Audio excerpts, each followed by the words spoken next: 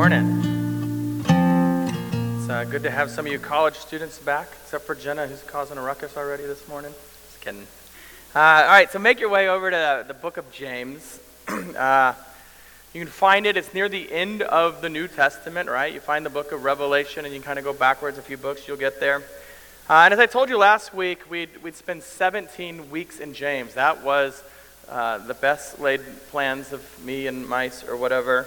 Well, we're going to bump it up to 18 weeks already here at week 2 of that, because our intention when we work our way through a book of the Bible, right? When we're getting into it, our intention is to understand it. Our intention is to be challenged by it, to understand it, to be changed by the book of James, not just complete it off of, okay, we preached through that book, and so while the entire section, right, if you read ahead, you should be able to see it. The entire section of verse 2 to 12 actually fits together. I found it was necessary that we actually slow down here, or we're going to cruise through it and not really take it in the way that we need to. All right, so anyway, we're just doing the first 4 verses, is what I'm saying, 2 through 4, 3 verses. And so last week I told you that James was writing this letter to the Christian churches because he desires, right, to see them grow up and to maturity and in their faith, to grow in their Christian walk, to be whole was an idea, right? For the way that they live, to actually be in sync with their profession of faith. Those two things that come together in unity, right? Now, today, James is beginning to lead us in that direction. And so we have this question, if we're working towards that, what's the very first thing that James is going to get to, going to want to teach us right out of the gate? And where would you begin if you think about this for a moment? Where would you begin? You're writing a letter to gospel-believing Christians, right? These are not unbelievers, gospel-believing Christians, and you want them to grow up into maturity in Christ. What's the first thing you're going to do? I'll tell you this much, probably not what James begins with. I know I certainly would have, and you'll see it when we read it in a minute. Now, he starts with one of the most audacious commands in all of Scripture, if you really think about what he's saying. Now, we've already covered verse 1, but for the sake of context, I'm going to read it again this morning. Let's go ahead and we'll read James 1, verse 1. James, a servant of God and of the Lord Jesus Christ, to the 12 tribes in the dispersion, greetings. Count it all joy, my brothers, when you meet trials of various kinds. For you know that the testing of your faith produces steadfastness. And let steadfastness have its full effect, that you may be perfect and complete, lacking in nothing. The grass withers, the flower fades. Let's pray. Father, enlighten our minds for the wonderful process of hearing your word, understanding your word, and through the work of the Holy Spirit within us, being changed by your word, so that we apply it to our actual lives, not just intellectually, but wholly into our lives. Father, make us hearers and doers of your word. It's in Jesus' name that we pray. Amen. Well, sometimes it helps to actually begin at the end of something so that you understand why you're going to go through an entire process, right? That it takes to get there. For instance, this year, which unfortunately is a lot like last year for me, right? But this year, I have this goal that I want to lose fat and I want to lower my cholesterol. That's the goal that I have, the results that I long for. And so I'm learning to eat a certain way that feels very counterintuitive, and that's challenging my default, just thoughtless way of handling food and exercise and things of that nature. But knowing where this new way of eating is leading me, right, the results that I want to see, helps me to thoroughly engage with that difficult part, the steadfastness of not just thinking what you want the results to be, but actually working towards those results on a daily basis. I believe that's true of our passage here. It begins with something very difficult, very unusual. And so it helps if we actually start at the end and think, okay, so where is James trying to take us here? Let's start with verse 4 then, right? James says, and let steadfastness have its full effect, that you may be perfect and complete, lacking in nothing, right? That's the goal. Now, wouldn't you love to be perfect and complete, lacking in nothing? Now, that word perfect comes from the Greek word, teleos, It's the word actually, if you look in your verse 4 here and you see the word for, right? Early in verse 4, that's the exact same word. So the same word shows up twice here in the Greek. And the word means complete, to be whole, to be not divided, right? Not double-minded, as we're going to see in the passage next week. Now, in Deuteronomy 6, if you've got your Bible and get over there quick, go ahead and make your way over to Deuteronomy chapter 6. What's happening in Deuteronomy 6 will be right at the very beginning. Here Moses is preaching to God's people, and he gives what has become known as the Shema, right? And Shema, we're going to go with some language words today.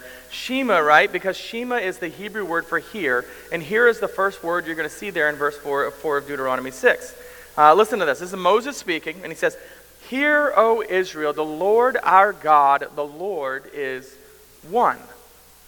He's one, right? This is about God being whole. God is not divided, right? And you're like, well, come on, God is three persons, right? The Father, the Son, the Holy Spirit. Yes, but one of the wonders, right, of the Trinity is the unity, the wholeness, the completeness within them. There's nothing outside that is necessary for them. They are whole and complete. Now, if you're in Deuteronomy still, right, have a look at what Moses says next. I want you to see the completeness, the wholeness that he calls them to. He says, listen, he says, "You shall love the Lord your God with all your heart, and all your soul, and all your might." The idea of perfection here is not always without sin like we tend to think of it. You know this, I hope. You will never be without sin in this life. And until Jesus returns and glorifies you, Christian, you will continue to have sin in your life in one way or another. Yes, there is sanctification. Yes, there is progress. Yes, there's all sorts of what we might call, victories or growing in our obedience to God and His Word, right? But we're always going to struggle with that. And yet, we can become complete in Christ. There's a wholeness that we have through the gospel. Now, our Lord in Matthew 5:48, He said this, "You therefore must be perfect as your heavenly Father is perfect." That's our James 1:4 Greek word there, teleos, once again. Perfect, complete, whole, right? You can get into this, right? But does Jesus mean sinless? Probably not here. He says it in the, let me say, right? He says it in the context of this teaching. He's telling His disciples, right? You must love your enemies. Don't just love the people who love you, your friends, all those easy people to love. Don't have this splitness in the way that you're applying God's call to love your neighbor, but you're to love even your enemies. That's what He's getting at. In other words, don't be divided in the way you're following the Lord here. And so the goal of James is desiring for you in verse 4, right? There is a completeness, an undividedness. He wants you and me to become spiritually mature Christians, to be healthy and fruitful followers of Jesus. So that's where James is taking us, to this maturity, this completeness, this wholeness. Now, how in the world is this taking us there? How is this helpful? Now, let's go back to verse 2. Right, which other than the introductory verse that we looked at last week, verse 1, right, this is most likely the very first sentence of the entire New Testament ever written right here. This is James's first of 54 commands to these early Christians, and what exactly does he say? Here's the command. He says, "Count it all joy, brothers." And I can't help but expect him to finish this sentence some other way, right? Count it all joy when the Lord gives you a wonderful covenant church family, right? Or count it all joy when God provides for all your needs. Count it all joy, brothers, when the Lord makes you healthy and life is going wonderfully. Really, I expect him to finish this with just about anything besides what he actually finishes this, right? Count it all joy, my brothers, when you meet trials of various kinds. Now we know it's James, right? Brother of Jesus, author of the New Testament. We know he's not crazy, but James, by normal standards, is a very strange person here. I mean, who says this? Really, James, right? Count it all joy when your flight gets delayed and you're stuck in DFW airport for 24 hours, right? Yeah, count it all joy.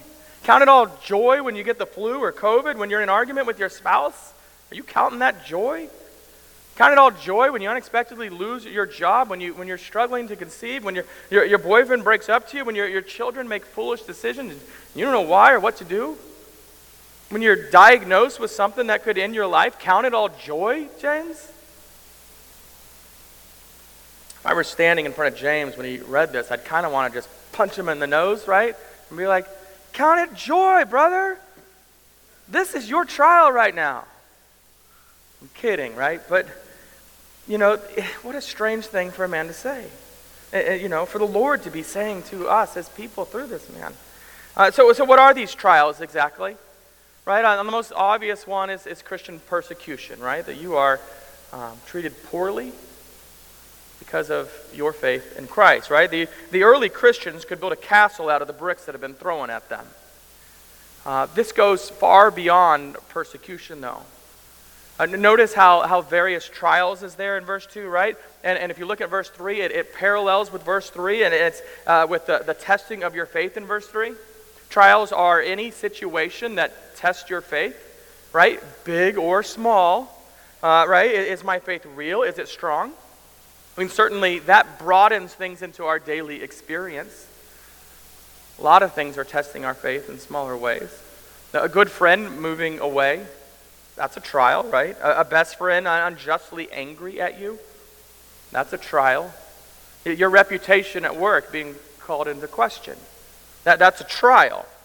A difficult marriage, not knowing, again, how to help your child with some need, and that's a trial. Just the melancholy of a middle life, or the loneliness of living alone, or financial stresses, or hating your job, or an injury, or struggling with your sexuality, or long-term sickness, or babies not sleeping through the night, right? These are all trials of various kinds. And some trials happen to us. They just happen to us. And some are brought about by our own foolishness. Some trials are small, and some are life-altering. And trials are whatever it is that is testing your faith right now. And we're going to come back to why that is. But the first thing that I want you to notice here is James doesn't say if you meet trials, does he? It's not an if there. Look at verse 2, right? He says, when you meet trials of various kind. You and me, we live east of Eden. We live in a world that is under the curse. Our bodies, our minds are fragile. They are aging to begin with. Accidents occur. Natural disasters are a very real thing. We live in a world with 8 billion people, right? Billion with a B, right? All of them prideful and selfish sinners. A lot of bad stuff happens. Trials will come. Now, I'm giving you a lot of Greek today. I don't usually do this, but today, yeah. In verse 2, where it says, when you meet trials of various kind, that word meet there, sometimes the Greek really comes alive. It's literally fall into, like a pit, like a trap of some idea, right? When you fall into trials of various kinds, right? They come often very unexpected, and in your life, your life, no matter how old you are, you probably have caught on to that. And so James here is calling you to count it all joy when you experience some sort of suffering. Thanks, James. So is this, Christian masochism, right? That idea of getting pleasure from pain? That's not what's going on here. Is this what is often called Pollyanna theology, right? You know where that comes from? That the title character of Eleanor Porter's classic book, Pollyanna, right? You know it. She's incredibly happy about everything, no matter what, right? No matter what happens in her life. And that's the question, right? Is James just saying, you know what, Christian? Put on a happy face. Smile. Just plaster the smile on no matter what's going on so that everything seems like it's fine. Or even only focus on the good things that are happening, right? Pretend that suffering doesn't exist. Everything's great no matter what. Right? You go to someone and say, hey, I'm sorry that you lost your job and that your house burned down. How you feeling? They're like, I'm great. Things are good, right? I didn't need that house, and I didn't need those family photos, and the cats were getting old anyway, right? It's fine. Now that's an extreme exaggeration, but sometimes, if we're honest, as Christians, we feel like we're not allowed to be disappointed. We're not allowed to be frustrated. We're not allowed to admit that we feel the pain of a fallen world. kind of like that funny shirt. Laura's got it, right? It's fine, I'm fine, everything is fine. It's written in a way, nothing's fine, right? And so this isn't about just enjoying the pleasure of pain. It's not about Pollyannism, pretending everything's fine. So what exactly is Paul talking about here? Well, it helps right off the bat if you understand one simple fact, and that's that joy is not happiness. They're not the same thing. They're very similar in the way that we see them in people, but they're not. It's gotten mixed up in our culture, those words, a lot, but they're just not the same thing. David Gibson explains the difference here beautifully. He says, happiness is circumstantial. It's here one moment, it's gone the next. But joy is the deep, settled knowledge that God is in this. That nothing he sends me, nothing is outside his care, and his loving purposes for me.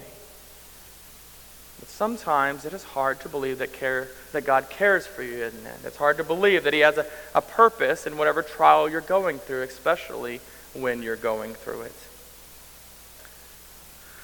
Now, be honest for a second. How do you naturally respond to trials in your life?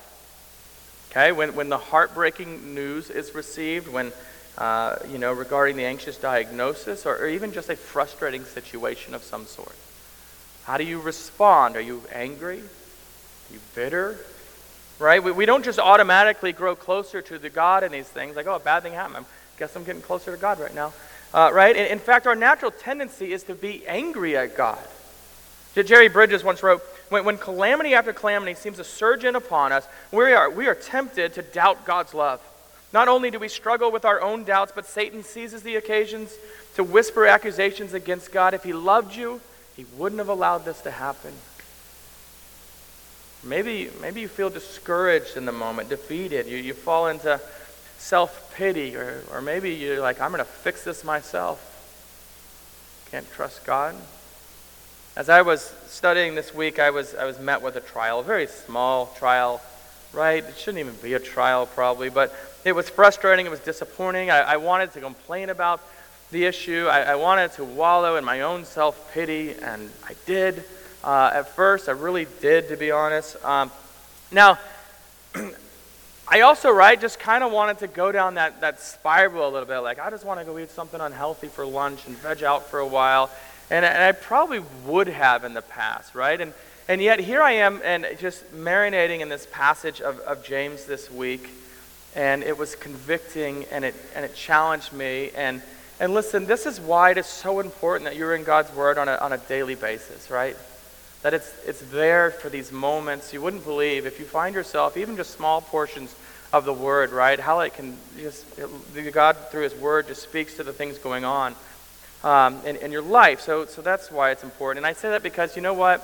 3 weeks ago, I probably would have just gone down that straight down that path, to be honest.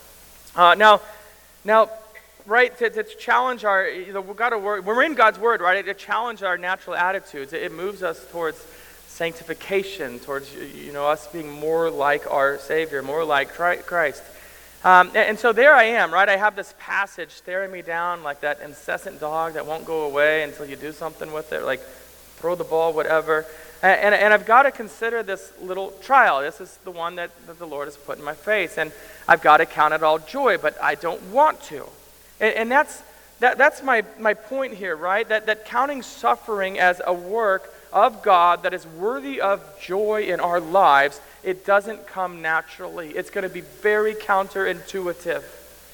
But listen, in the eternal scheme of things, how you and I react to trials is far more significant than the trial itself. It really is. And I know so far I've kind of left you hanging.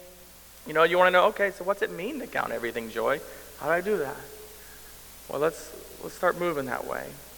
First of all, it's an active command. You know what that means, right? It's not passive. It's not like just sit there and watch it and see what happens.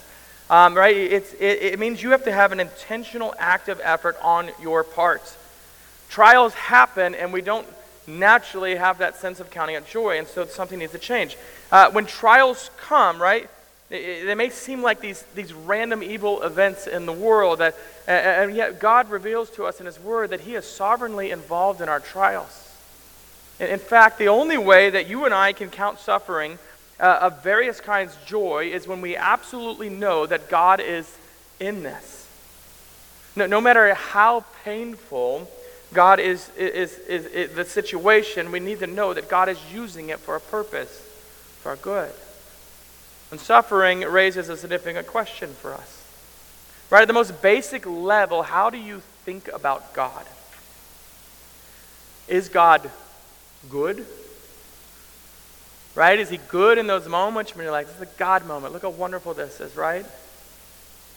But is he also good when your heart is breaking? And further, do you really trust that God is working for your good, for the good of your soul, for the good of your eternity, for the good of your church, your family, and so on? It's an interesting thing, right? A knife in the hand of an evil man can be plunged into the heart of another with evil intent to murder, right? That same knife, though, in the hand of a surgeon can be used on the heart of another with good intent to repair, to heal. This question, do you trust that God is a surgeon and not an evil madman? Do you believe that even in the moments of most pain? That God is working through these trials for your good. Now Romans 8:28 always comes up in these, right? It's one of those verses that is incredibly helpful for a foundational for us, that we live in this.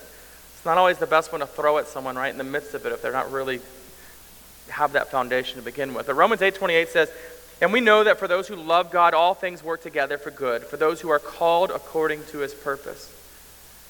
The reality is that all things working together for good sometimes just looks like a lot of bad things working for bad. We can't always see what's going on here. And so what if you could view the next trial in your life, or the one that you're facing right this instant, what if you approached it with a prayer asking God, how is this supposed to make me steadfast? How is it working to change me, to perfect me, to complete, so that I might be lacking in nothing, Lord?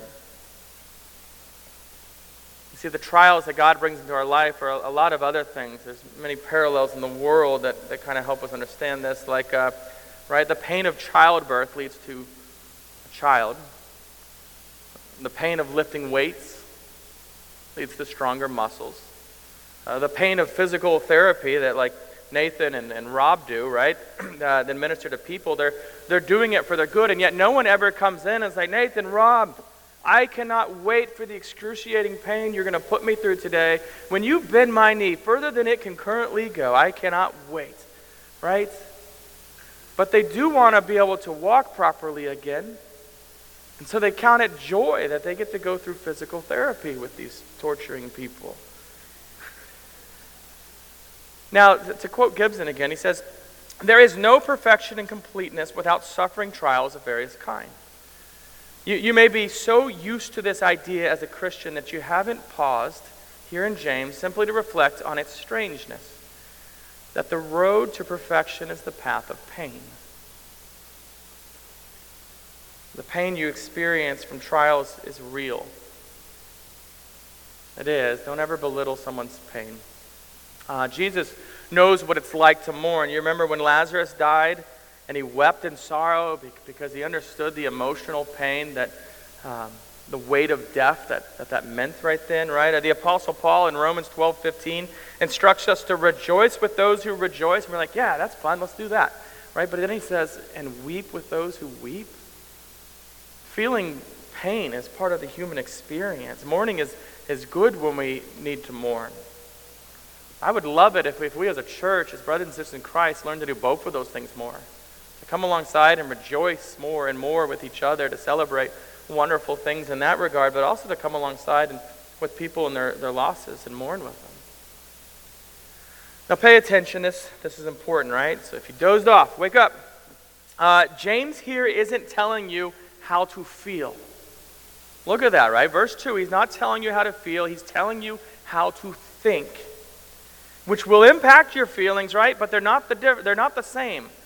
James is saying, brothers and sisters in Christ, I want you to learn to think different about the trials that you face. Which is important because you know when trials come unexpected, one of the first things we do is just stop thinking and start feeling. James wants you to push against that. He wants you to think theological truth regarding whatever trial it is you face, to use rational, biblical thought in this moment to understand that when you enter into these situations that absolutely have capacity to crush you, that you stop and you remember that there's a way of thinking that will help you realize, help you remember God is present even in this, that He cares for you, that He is working even in this to make you, His child, whole and complete. You don't have to know what the end looks like. In John 16:33, Jesus says those words that have been a comfort to Christians from generation to generation to generation. He says, I have said these things to you, that in me you may have peace. In the world you will have tribulation, but take heart, I have overcome the world. Right? So in the world, what are you going to have? Say it. Tribulation, right? Or whatever your translation says here, right? That means suffering and pain, if you're not used to that word. But in Christ, what do we have? We have peace. Well, Christian, which are you in? The world or are you in Christ? It's not a trick question. You are actually in both. Right? You're citizens of this nation, or Britain as it might be. I don't know how that works. Right? But you're also a citizen of the kingdom of God. Right now you have tribulation of the world, but you also have the peace of Christ.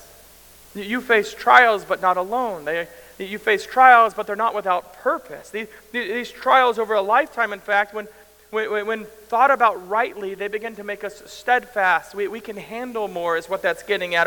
Our faith is strengthened. It's made more solid. It grows us in our understanding of what Christ has done for us. That word steadfastness in verse 4 is about being able to carry a burden, right? Like your legs. If you've ever gone and tried to do squats with weights on your shoulders or anything like that, you think, oh, this is miserable, and it is miserable.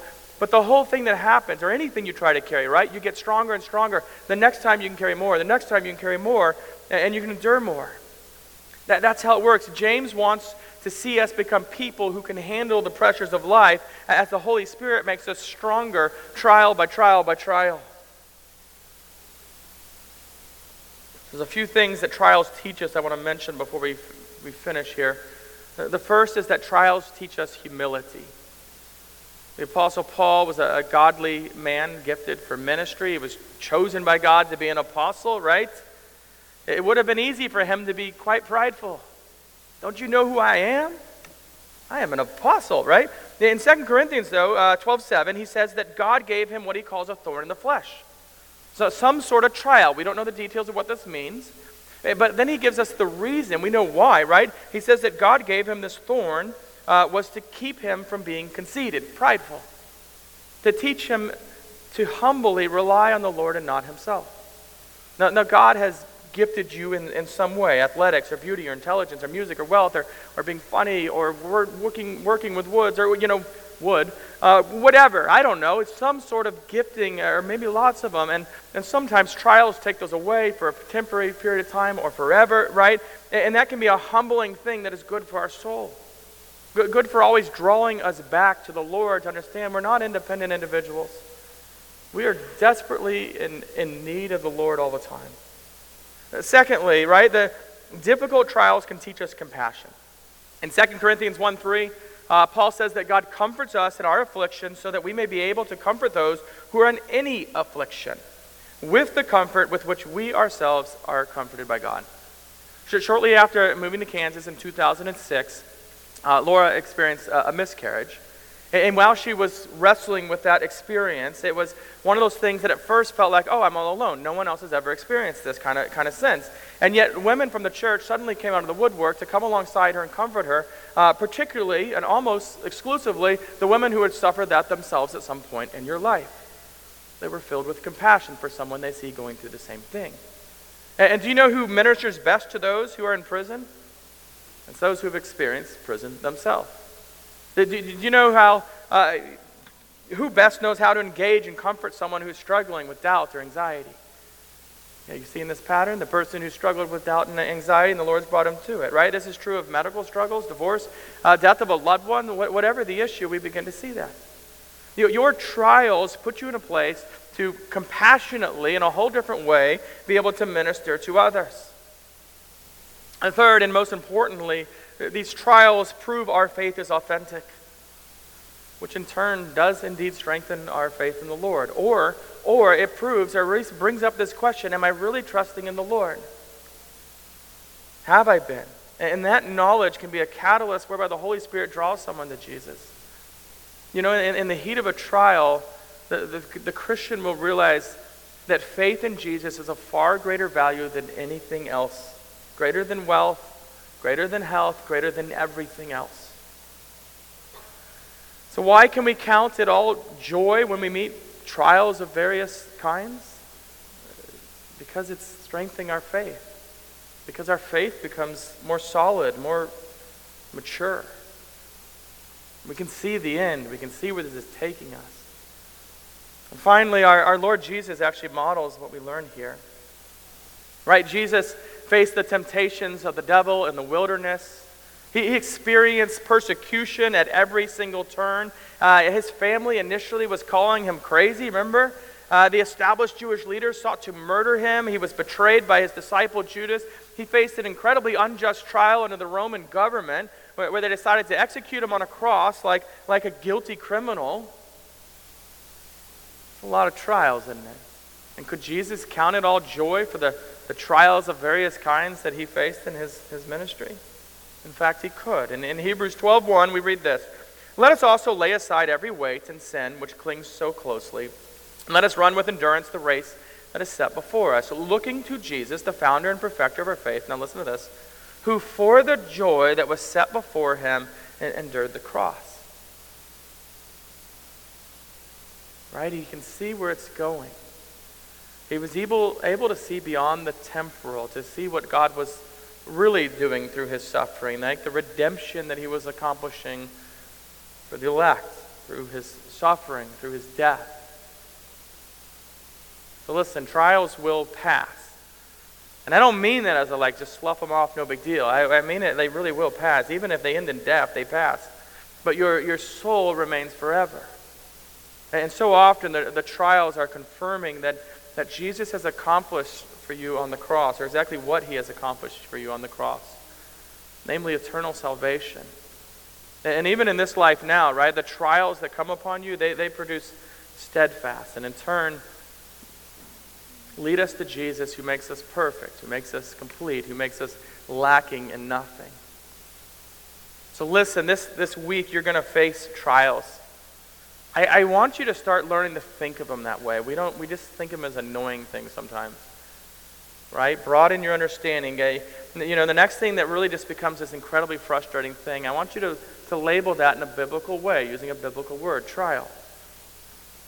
Right? Again, whether it's something small or something life-altering. And you'll want to wallow and complain and scheme and maybe spiral, because that's what we like to do. But instead, this is where you actively participate. This is where you actively say, you know what? I know where my feelings are going, but it's time to think different. In this moment, I need to believe the truth that God means even this for your good, even if you cannot fathom how. And pray to the Lord. Ask for comfort. Ask for wisdom. And grow in your faith. Let's pray. Heavenly Father, we don't like trials in life, because we don't. We'd avoid pain, but we do desire to grow strong, to grow steadfast. We desire to be complete in you. We desire to have a robust faith. And so we ask that you would give us a view to see various trials as your sovereign hand, and not some random roll of the dice in the universe. Make us to believe what is true, that you have good purpose in all the trials we face. And this we ask in Jesus' name. Amen. Well, as we prepare for the Lord's Supper, let's stand and sing together. My hope is built on nothing less.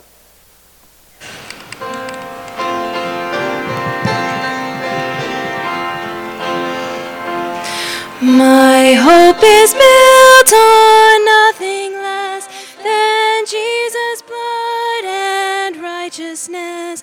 I dare not trust the sweetest frame, but wholly lean on Jesus' name.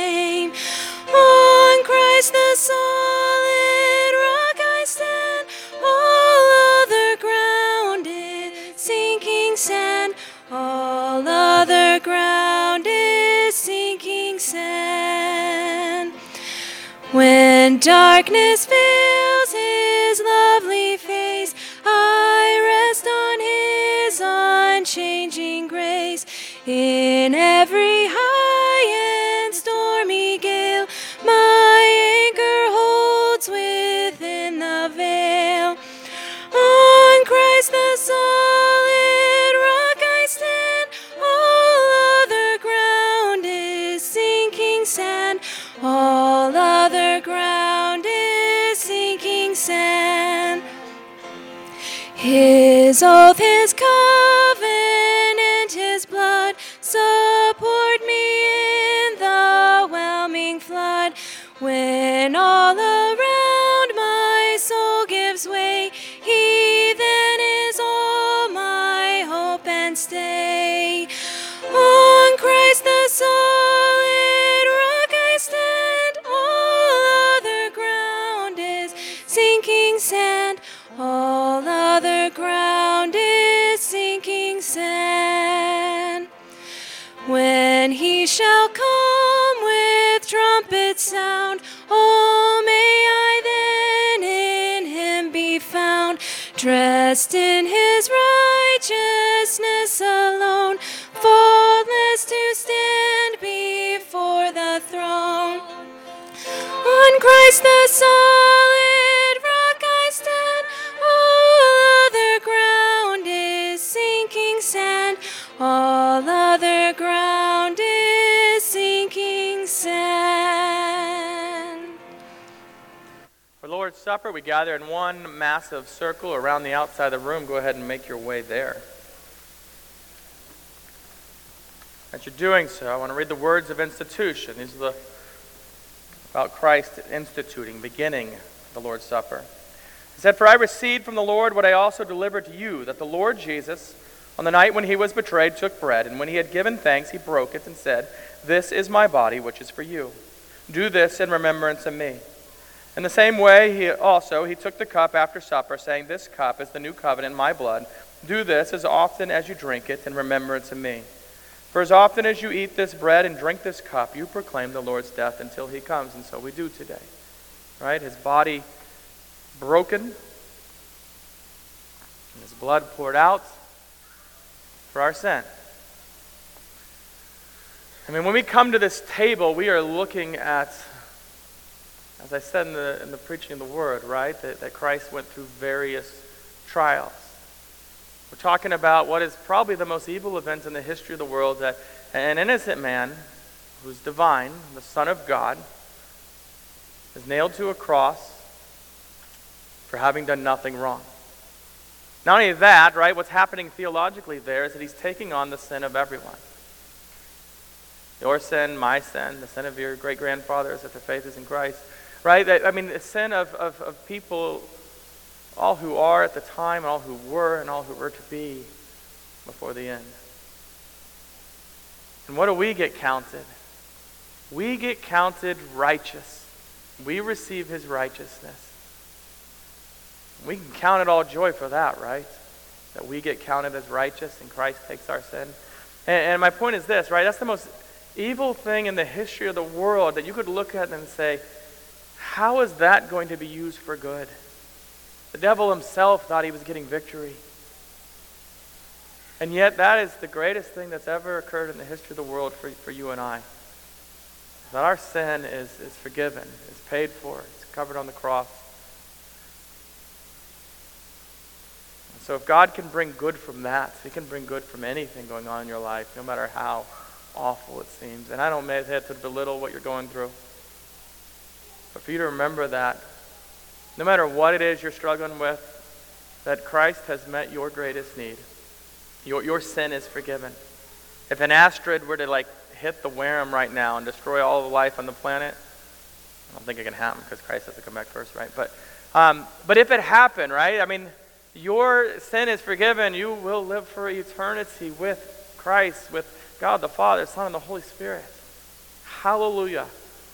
So let us count it all joy This morning, if you're with us today, this is a sacrament, a sign and seal of the new covenant grace. It is for God's people. It is for those who know themselves to be sinners and those who know that Christ is their Savior. And so if that's you, right, this is for you. Eat the bread, drink the cup, partake in this sacrament. On the other hand, if that's not you, right, there's no shame in that. We long for you to have that, but there's no shame in that. We ask that you let the bread and the cup pass you by today, that you listen. There's some prayers in your bulletin that you can read. If you desire that to be true in your life, you can come ask us questions, just about anyone's room, but definitely me or either of our elders that are here, right afterwards. But we do ask that if it's not true of you, it's not your profession of faith, don't partake in this sacrament. It's unsafe, and God in His Word tells us not to do that. For the rest of you, we are going to eat this, we are going to drink this, and we're going to remember, right, the presence of the Lord here to comfort us in our lives, to remind us of the gospel of which we believe. Let me pray. Father, we thank you for this bread. We thank you for this cup. We thank you that they are set apart from everyday use for the sacred use of the Lord's Supper. Please nourish us, strengthen our faith this morning as we partake in this together. It's in Jesus' name that we pray. Amen.